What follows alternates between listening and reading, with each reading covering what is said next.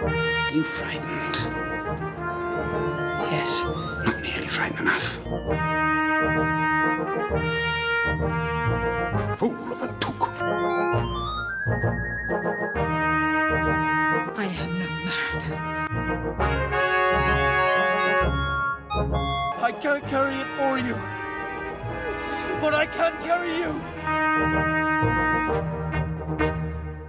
Hello, it's time for another episode of the Geek Roundtable. This is episode number 6. For today's discussion, we're going to be talking about one of my ultimate favorite trilogies of all time, Lord of the Rings, the Peter Jackson movies. I've always been a huge fan of Middle-earth. I've read all the books, all of the novels. I've seen the various cartoon editions of these movies. And I have to say that Peter Jackson's version is a masterpiece. And I gathered a great group of friends to discuss it. So joining me for this episode will be Anne, Lauren, John, Josh, and Adam. So let's go ahead and jump right in to the discussion of Peter Jackson's Lord of the Rings movies. There's something down there. It's Gollum. Gollum. He's been following us for 3 days. He escaped the dungeons of Barad-dûr. Escaped. Or was set loose. And now the ring has drawn him here. He will never be rid of his need for it. He hates and loves the ring. As he hates and loves himself. Smeagol's life. Sad story. Yes, Smeagol, he was once called, before the ring found him. Before it drove him mad. It's a pity Bilbo didn't kill him when he had the chance. Pity? It was pity that stayed Bilbo's hand. Many that live deserve death, and some that die deserve life. Can you give it to them, Frodo? Do not be too eager to deal out death and judgment. Even the very wise can see all ends. My heart tells me that Gollum has some part to play yet, for good or ill, before this is over. The pity of Bilbo may rule the fate of many.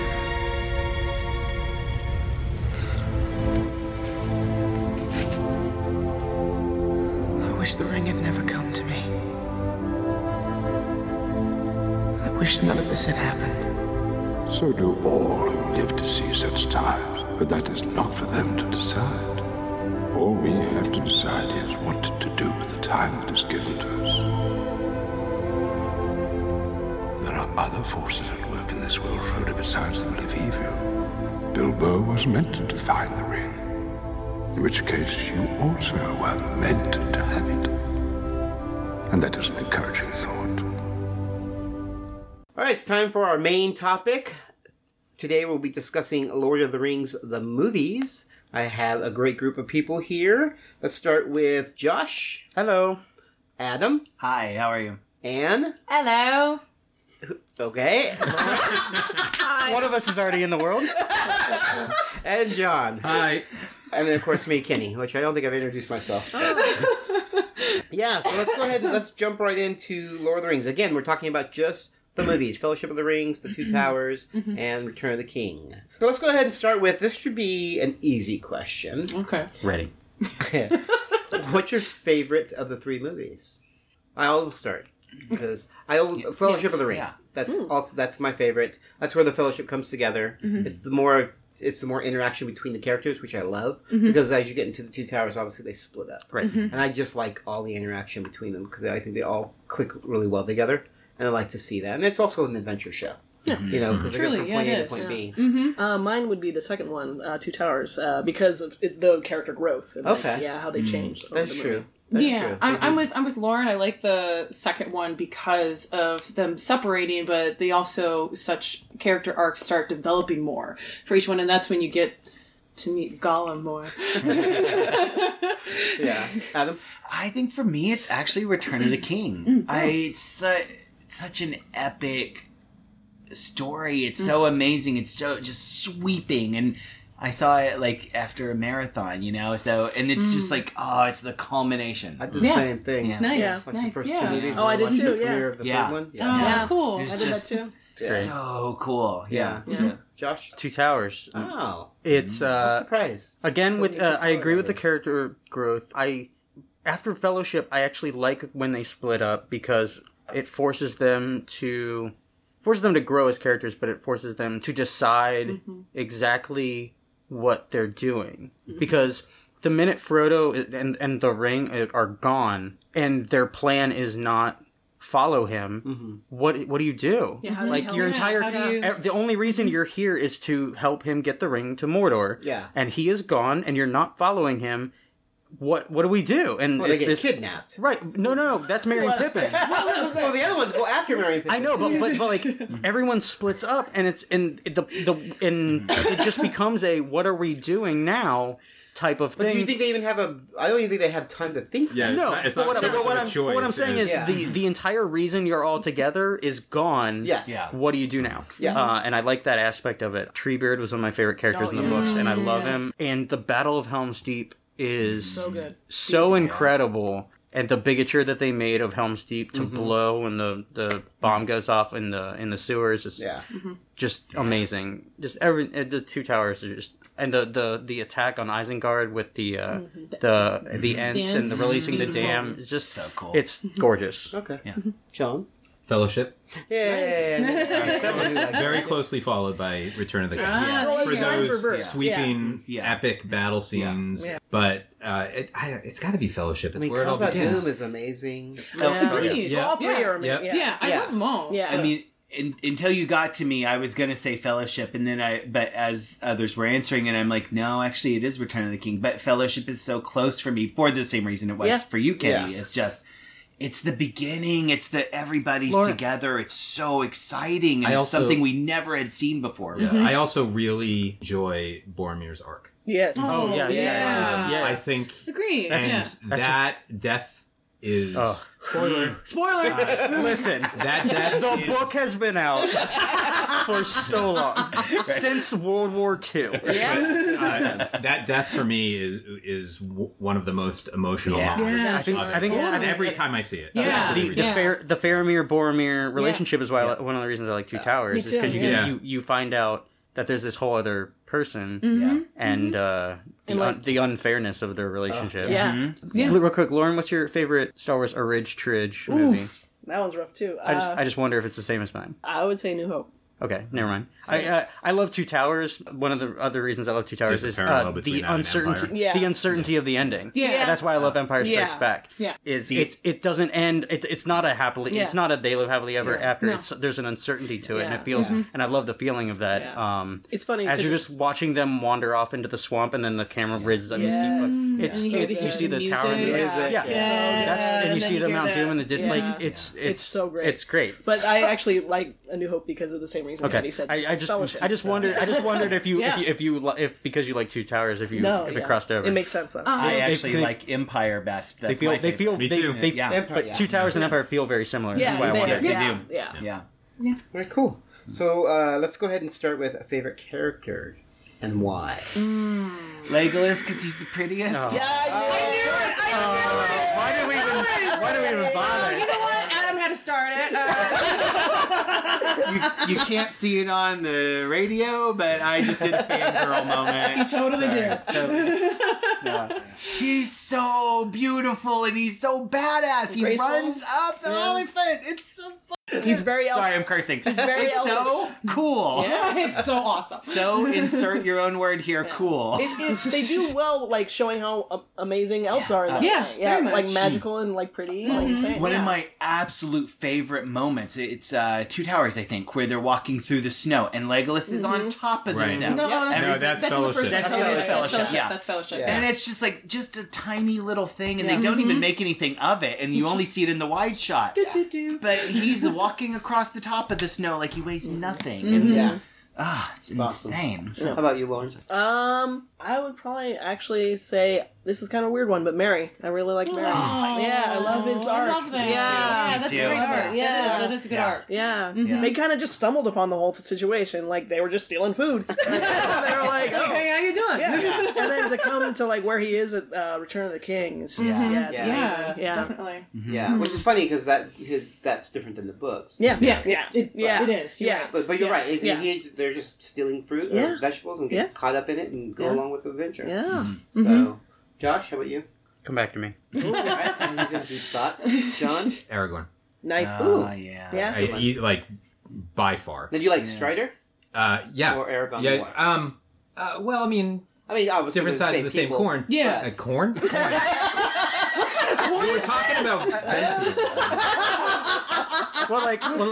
Sweet corn? Sweet corn. Or like butter on a grill? I'm getting hungry now. Yeah. But I love the mysteriousness of Strider, but the internal conflict that Aragorn goes through to sort of reclaim being Aragorn. Yeah.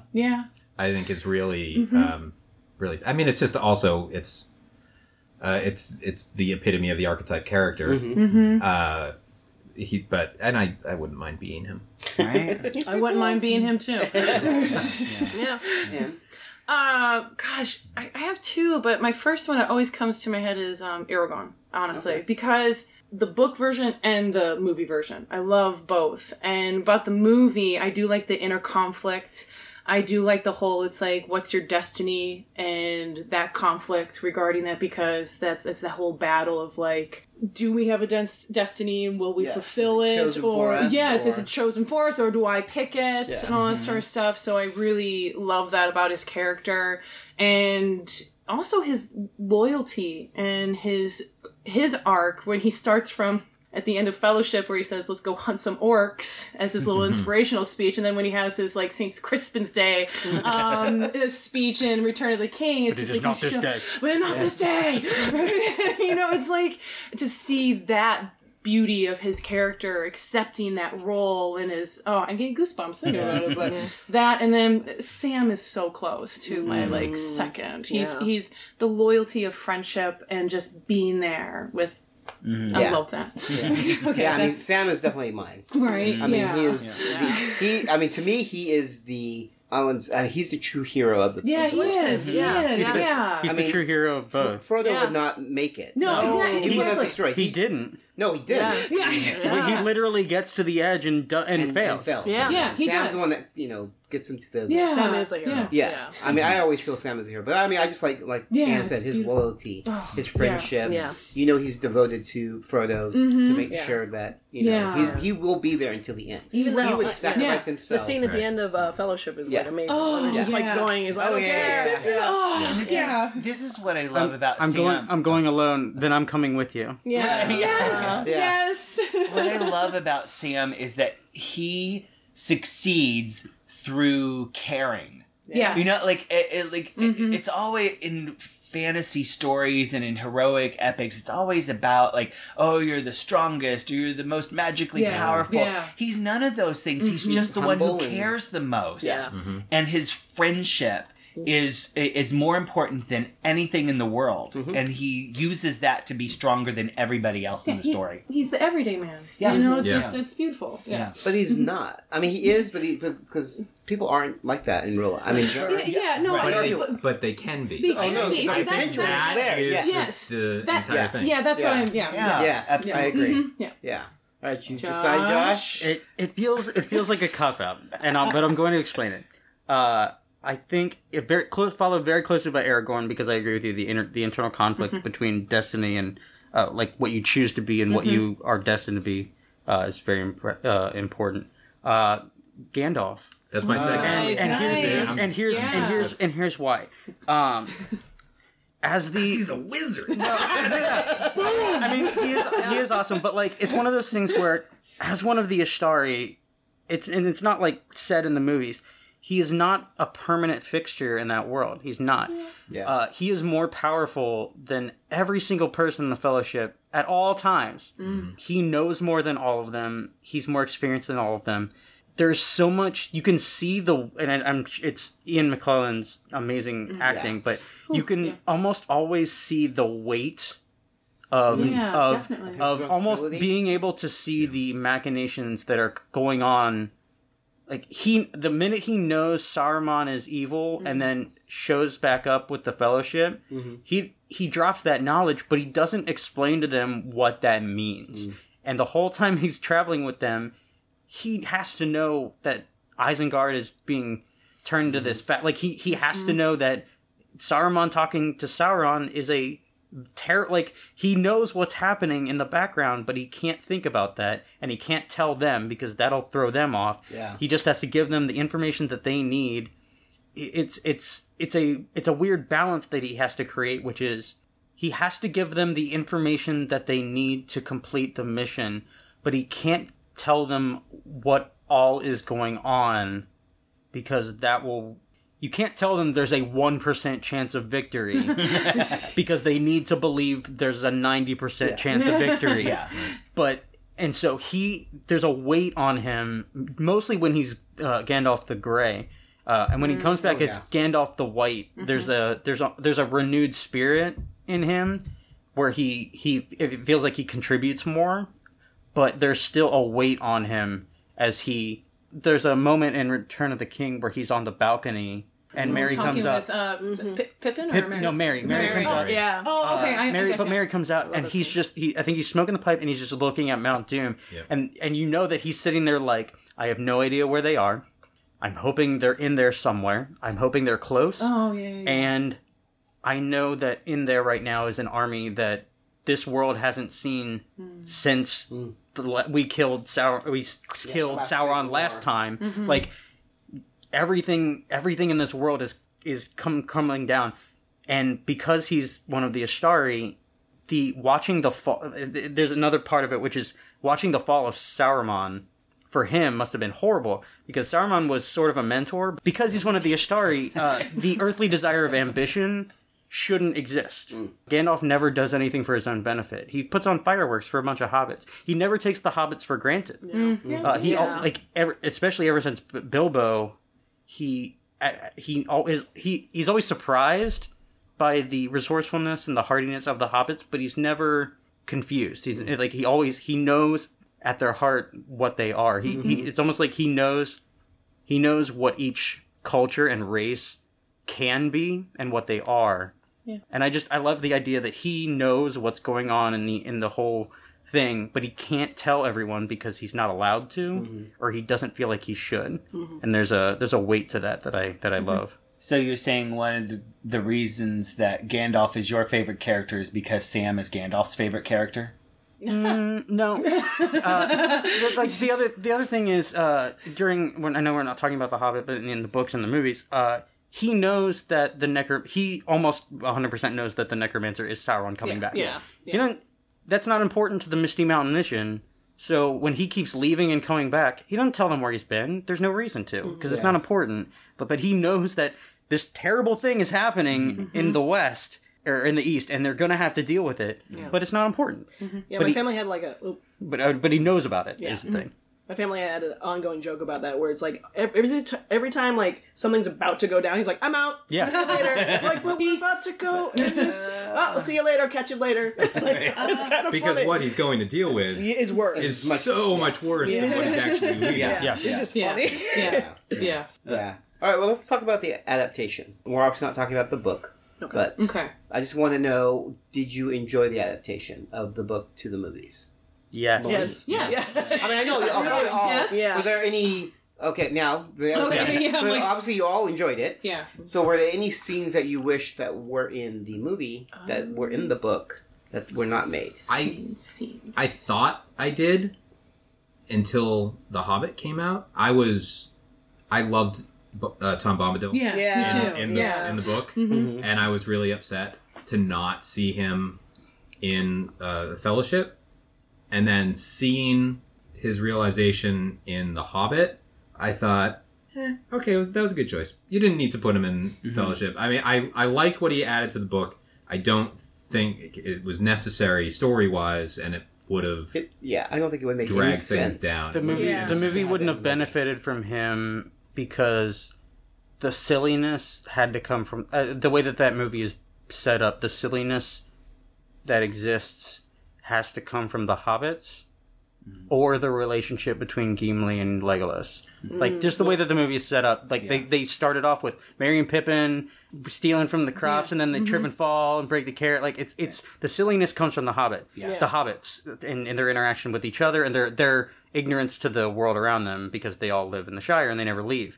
And then, by the time Two Towers comes around, it's the relationship between dwarves and elves, because Gimli and Legolas start to like each other, but they're still on these opposite ends. And so there's a lot of like the counting of the kills, right? And, when he throws him in Helm's Deep, don't tell the elf, and like there's a silliness. There's a silliness that gets added to this giant sweeping fantasy action movie.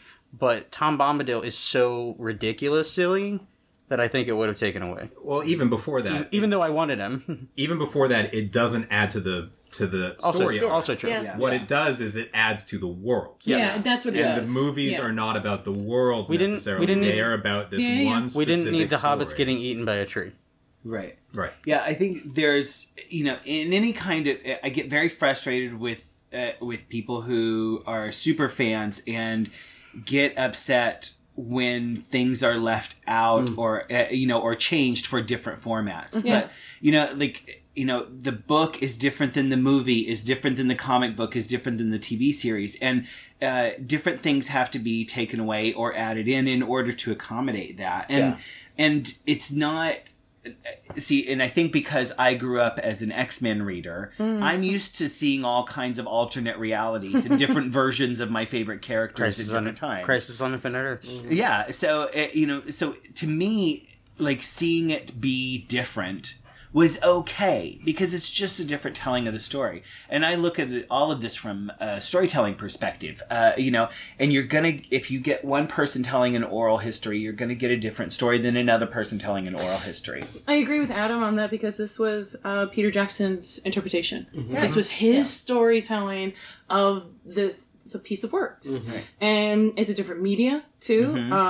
And there were things, like, I remember when I first watched Return of the King and that they changed it with everything with the Shire at the end. In the end, I remember reading what Peter Jackson wanted for that, and it made sense. And I'm okay with it, with how they ended it. The only thing, it's not a scene, it's more of a character that I still struggle with from the difference is Faramir. Yes, I knew you were going to go there. Yeah, that's... He was the biggest difference. That was, because I don't want to try to get book versus movie, but it's like, I remember... very specifically his character in the book, and I remember I really connected with his character because he was the younger brother. I'm the younger sibling, and to kind of break that comparisons and to see what they did with the movie, that really tore me, and it still does now. Yeah, I mean, so that's probably mine. The ring had no pull on it. And that's why it was so different than his brother. It sort of did, but not as much as Boromir. I think part of that. No interest in. But I think part of it is, again, ambition. I think Boromir had more ambition for becoming the next king of like he had that pressure. And so I think the pressure of being the firstborn, I'm going to be king someday, I need this weapon to save my kingdom, I think that weighed on him a lot. Like Faramir, his entire life growing up, he's never going to be king. It's in his head. Unless Boromir dies, but like he doesn't. You never think about your siblings dying. So in his head, he's never going to be king. So there's a bit of that when he sees it and like knows what it is. But like I feel like because he doesn't have the same pressures in the upbringing, that it makes sense for him not to have as much of a pull as Boromir. Like nowhere near it. In the movies, he definitely had a lot more pull. He had more. So you could hear it whispering to him. But I like that there is a pull. Like the humans are weak. But that's what all I of the humans. But that's what I liked about Faramir in the book. Right. See that? He did not have that. Is that conflict there? So, but that's just mine. It would have been nice to have that, but I can see why it would have been left out. Because it would.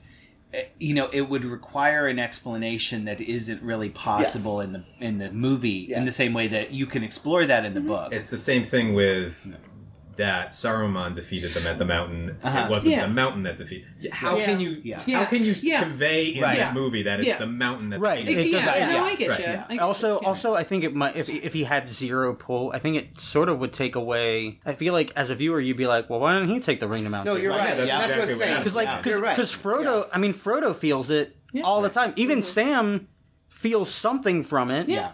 But like, if there's some dude who has no pull from it, and it's like, why don't he take it to Mount Doom? It would require longer explanation, which they can't do. And it's a brother of Boromir. It makes sense for the movie. Yeah. When I watch the movies, I miss Tom Bombadil, but I don't miss him. Like, the thing at the end with where they come back to the Shire and Saruman is taken over, I wanted that. But then when you watch Return of the King, there's already like 16 endings to that movie. Yes. And that would have been such a long, unnecessary thing. It would have been depressing as well. Yeah. Sort of, but like, but also, I would have been devastated. but like, in the books, I liked them coming back, and they're no longer the hobbits of the Shire. They're these heroes. Like, no, you're leaving now.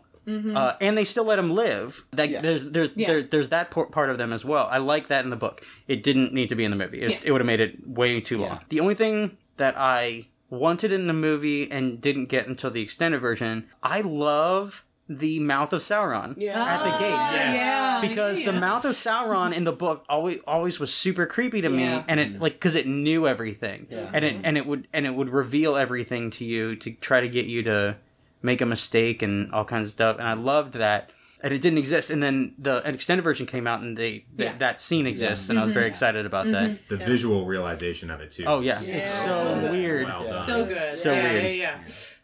Can we talk about the extended edition? Well, we didn't get Lauren. Anything? Yeah, let's move on. All right. Okay. No, I was going to go into that. That's my next question. Okay. Did you prefer the theatrical release, or did you enjoy the extended edition? Extended. I watch extended every time. I only know the extended. There's no reason not to. Yeah, and that's my point. Like, if you're into these stories, you're already invested in a 2.5 hour movie, so why not make it 3.5? Get as much as you can. But I love it. 2.5 hours. Yeah, they're 3 baselines. Well, that's all of them.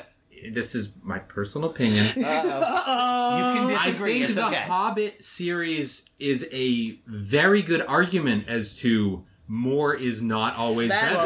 That is true. We're not talking about the Hobbit, but you're saying I wouldn't even watch that the extended edition because how could you not want more? Because of how good it already is. Is what I'm saying. Of the Hobbit series. Here's the difference, though, is that the Hobbit source material didn't require 9 hours of story. And I completely agree. Whereas there is enough stuff in the Lord of the Rings trilogy that you can get that much story out of it, even in a movie format. Whereas I think Hobbit, it was stretching and pulling and yanking to get it to that point. No, I agree. I'm just saying it should have been more is not always better. Yeah, that is true. Point totally. Well received. Yes. Noted. Yes. I got a question for you guys. Did you ever want any of the epilogue stuff to know what happened to the characters afterwards or anything like that? I just kind of wonder. Knew, I know too. But I just kind of wonder. It's because the Gimli and Legolas, I love their little bromance that they go on afterwards. But I think the only reason I didn't need it in the movie is because you sort of just assume that stuff. Okay. Because while you're watching, they leave Gondor. Aragorn's king now. Yes. And then, so you're like, that's what he's doing. And then Faramir and Eowyn are together. That's what they're doing. And then we get to Rivendell. And Gimli and Legolas are there. And Gandalf's there. And then they all leave. And Legolas and Gimli do not come with them. And so I'm just like, they probably hang out now. Okay. Because it always felt like to me, Legolas has now spent so much time away from the woods and so much time with Gimli. There's no way he's just going to go back to the woods. Yeah. The relationship that they had was so strong by the end. At no point was I like, I'll bet they just go their separate ways. Okay. And then when they get to the end, when they get back to the Shire, Merry and Pippin sort of go off. Frodo is going off to the wherever that the lands. Grey Island, and Gandalf goes with him. And then we watch Sam go home. Sam is the base. It's the humanity almost. It's the baseline. It's he's not a warrior. He's a farmer. He's not a warrior. He's not any of that stuff. And so we almost follow him home. It's almost like it's almost the definition of a denouement of like all of the powerful warrior, exciting characters leave, and you just watch as the movie slides down and calms itself into watching a farmer go home to his wife and kids, and he'll live out the rest of his life. I think it's a really nice slowdown for the movie. All right, so this will be a fun question. Oh. This is, if you had to live in Middle Earth. Oh, no. which race would you want to be? Oh, I know that one. Lauren. Okay, Lauren, go. It's definitely a hobbit. Yeah, it would definitely be a hobbit. Yeah. Why? Just their lifestyle, like the simple life. Just eating food, reading, having, how many breakfasts? It's just also because like you witness throughout the whole fellowship, like the heart that they have too, and maybe that's not not all hobbits, situation, but like they're sectoral back. Hashtag not all hobbits. But it just feels appealing to me. So. Yeah, I mean, if you know me, you know my answer. If I had enough, right? Yeah, oh yeah. If I had enough money, I would find some land and build a hobbit hole to live in. Yeah, that's my life goal right now, is to end up in a hobbit hole. Aww. So yeah, I mean, and totally for what Lauren said, just their camaraderie and their friendship, and they like to drink, and I love being in the forest and just open grassland. I'd rather live there than on a beach, But how about you, John? I feel like I should say Hobbit, just because of my body type. I think it's Hobbit too because of their lifestyle. I'm like, I want to drink. I'd go elf. Okay. Nice. Now why? Why elf? Because the elven architecture, as realized in the movies and as I envision in the books, is just one of the most beautiful things I think I've ever seen. So it's not the longevity and the immortal life? Nope. Okay. Nope, not at all. I think Rivendell is the aesthetic, gorgeous, amazing. Yeah. And it's just sort of always called to me. Okay, Adam, I'm gonna echo that. I would be an elf for those exact same reasons. It's just it's aesthetic. And he wants to be with me. It's true. Wow. I mean, you guys don't know the sexual magnetism. Do you need me to step back? John, because he's the prettiest. But also, I could marry Legolas, and I was waiting for that. Happily ever after in our elven but then tower. you'd have to end up in Mirkwood Forest. Yeah, that's fine. Yeah, but I mean, either the forest or Rivendell. Like, there's a beauty to that. Yeah. And there's just an elegance that I just find so appealing, and and I've always been interested in elves from the first time I played D&D. I think elves are so fascinating and interesting. So but mainly it's an aesthetics thing. I just love the beauty of them. Yeah. What's also interesting is I always play halflings, which are basically really or like dwarves or anyone tiny. Right. Yeah. So it's interesting you play elves. Right. Yeah. How about you, Anne? I would like to be a wizard because I get to visit everybody. Something about like with Gandalf that is so fun that he gets to interact with everybody and is I guess that's something that I really like with the wizard aspect of it. Yeah. It's that there is that responsibility of like maybe all knowing too, which fascinates me. And it's just like, what do you tell? What do you don't tell? And then also just finding ways of learning from other cultures that I wouldn't want to stay in one place. And that's also, it's like, would I be a ranger? But no, I would rather be a wizard.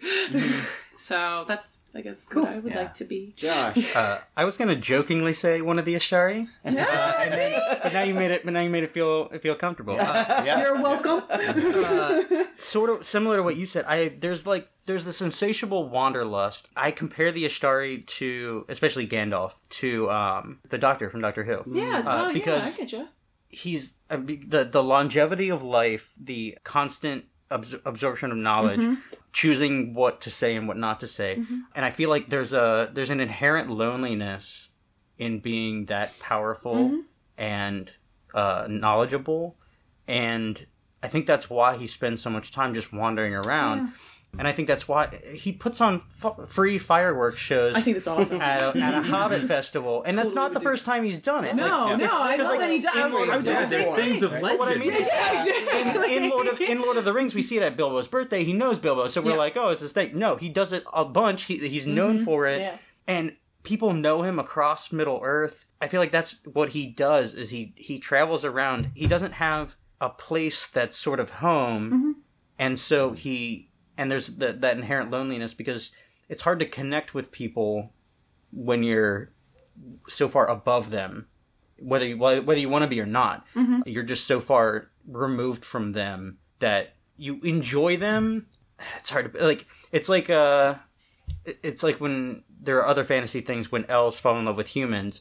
It's the weird, there's a bit of it in Lord of the Rings, but but in Lord of the Rings they could give up their immortality. But it's a lot of, in other fantasy things, when elves fall in love with humans, it's the hardship of having to watch them die, having to watch them age and die. Of do you connect with people because you and that person are not on the same level, and so you will never be as connected as you want to be. And I think that's why he does so much traveling, so much learning, so much experiencing of all of the cultures, because it's almost a way to pass the time. Yeah, it's a way to pass time. It's your way of life. It's a way of enjoying life. You've taken on that responsibility, so you choose. Yeah, it's the joy. It's the joy between the responsibility. Yeah, definitely. And also, you're a pretty badass fighter too. I feel.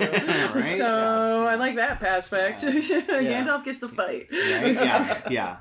He's good at it. Yeah. Coming down the hill on that white horse, the sun behind him, just like. If nothing else, like, it's important to acknowledge these movies for the visual language that they translate. That strategy is a recorded military cavalry strategy. Yeah. But it's not magical the way Gandalf does it. He does it in a way that is better than it's ever been done before.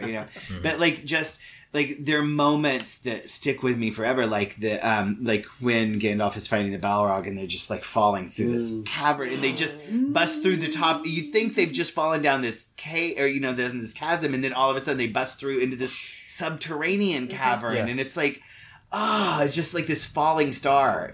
My favorite image of Gandalf is him not being able to figure out the door password. Oh, yes! And I think that's sort of what I'm talking about, is when you're so powerful and you know so much, the simplest explanation will escape you forever, because you are going to constantly overanalyze the thing. Like, why am I not figuring this out? I don't understand. And then somebody walks up and is like, "What about the Elvish word for friend?" You're like, "What, you mean melon?" And then it opens. You're like, "Oh, I'm an idiot!" I knew that. That's what I love about him. It's like he's lived so long and he knows so much that the simplest little thing doesn't come to him right away, because he has to sift through everything. Right. Yeah. Very cool. Well, I know we can talk hours and hours on this topic, but I have to draw a close. Why don't we do a really quick favorite scene? I know Josh mentioned one that he really liked, and Adam mentioned one. So you got a really quick scene that you like. So my favorite is... I got it. Yeah, mine is on the side of Mount Doom with Sam. It's great. Darn it! Where he says that he can't carry it for him, but he can carry him. Right from the book. That was beautiful. That is hands down probably my favorite part. My favorite scene in the entire series. In Return of the King, when Pippin has to sing for the king, and the only sound you get is him singing and the king eating, and it's this weird, it's this magic between the singing, the a cappella singing, the silence on the battle itself, a losing battle. It's a losing battle as well, because he shouldn't be going there, but his father made him. Yeah, and there's a weird barbarism in the king just ripping into whatever bird is that he's eating, and with he doesn't even regard the singing. It's this weird removal from what's going on around him between the singing and sending his son basically off to die. It's one of my favorite things. It's so good. Lauren? Oddly enough, it's not big story moment, but it always makes me laugh is when Pippin touches the arrow and, and just it falls and he's just like sitting there, he keeps on falling and then it's like, wow, you just screwed us. It's so good. Yeah. And Gosh, it's from Fellowship.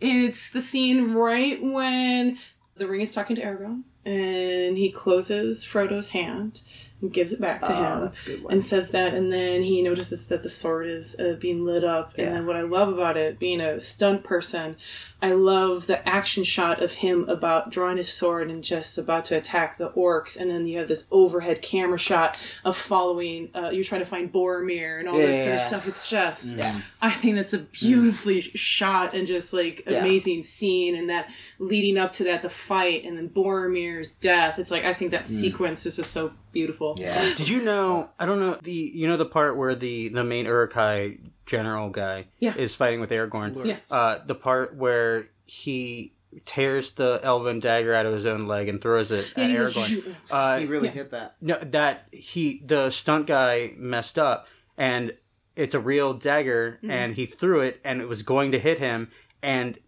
reflexively, the actor Viggo Mortensen swung the sword, knocked it out of the air, and they were like, "We're keeping that because that was awesome." I actually, because I wondered I wondered about that scene, and I remember I read that, and I was just like, "Oh!" It was a total accident. It was a total reflex. And you can imagine that stunt guy was like, "I can't believe what I just did." No.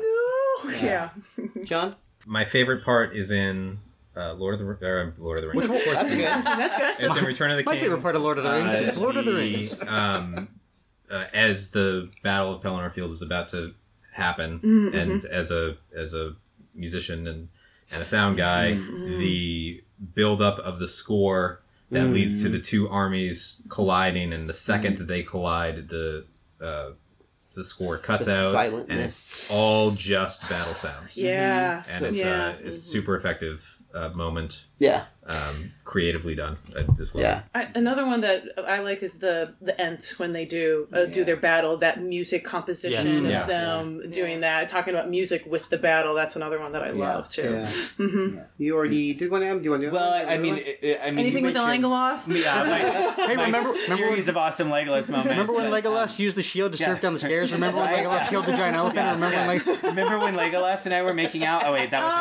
Remember when Legolas stabbed a guy with an arrow and then shot the arrow? Yeah, everything Legolas does is so cool. But there are those two, just visually there are just all these moments that I just love.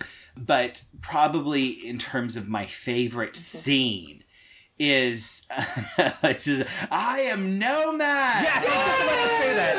Boom. Yeah. That is a great That was the I was power, just about to say that. the subtle brilliance of that line, the moment, her performance was. Miranda Otto is everything great. was perfect. It was just like stand up and cheer. Like I have very seldom been so excited at a moment in a movie as that. That's and good. Even more than all the Legolas moments. That's how cool it was. Yeah. Okay. Wow. All right. Well, on that note, we are going to say goodbye. Thank you for joining us for our discussion on Lord of the Rings, the movies. I want to thank Josh, Adam, Anne, Lauren, and John. Where can they reach Anne if they want to get you online? On Instagram, West Coast Anne 30, and that's 30. Lauren? High Five Magic on Instagram and Twitter. Josh? Do_addict on Insta and Twitter. Adam? I am at Hoobuk, HOOBUK on Twitter. And John? At John TM Higgins. And I'm at Geeky Fanboy on all the platforms. Thanks again, guys. It was a great conversation. Yeah, thank you. It's like in the great stories, Mr. Frodo. The ones that really mattered. Full of darkness and danger they were. And sometimes you didn't want to know the end. Because how could the end be happy? How could the world go back to the way it was when so much bad had happened?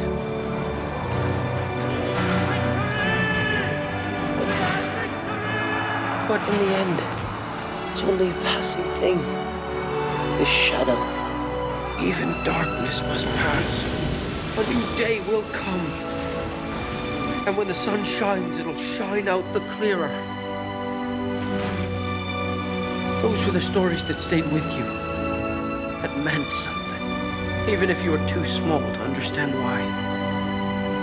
But I think, Mr. Frodo, I do understand. I know now. Folk in those stories had lots of chances of turning back, only they didn't. They kept going. Because they were holding on to something.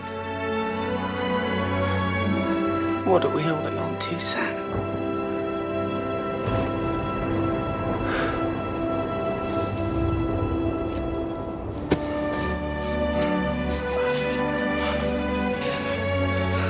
But there's some good in this world, Mr. Frodo.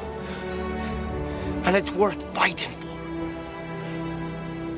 I hope you enjoyed that discussion of Peter Jackson's Lord of the Rings trilogy. I want to thank Anne, Lauren, John, Josh, and Adam for the great discussion.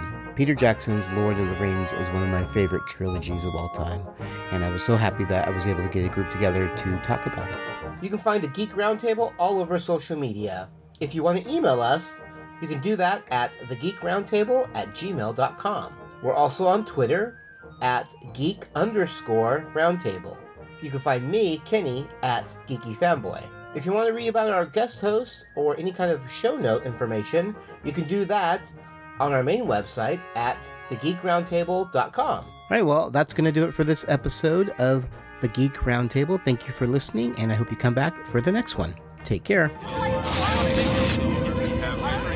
That was the scene in California's Mojave Desert 5 years ago. Our historic first view of the newcomer's ship.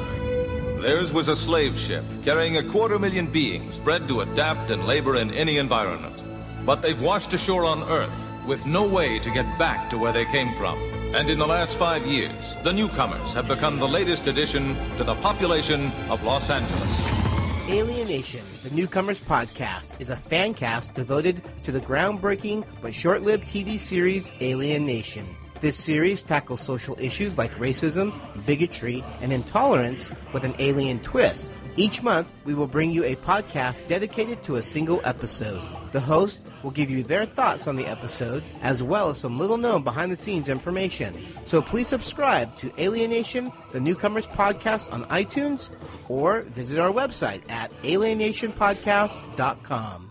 The Geek Roundtable Podcast is a Geeky Fanboy production and has a Creative Commons Attribution, Non-Commercial, No Derivatives, Works 3.0 United States license, all rights reserved.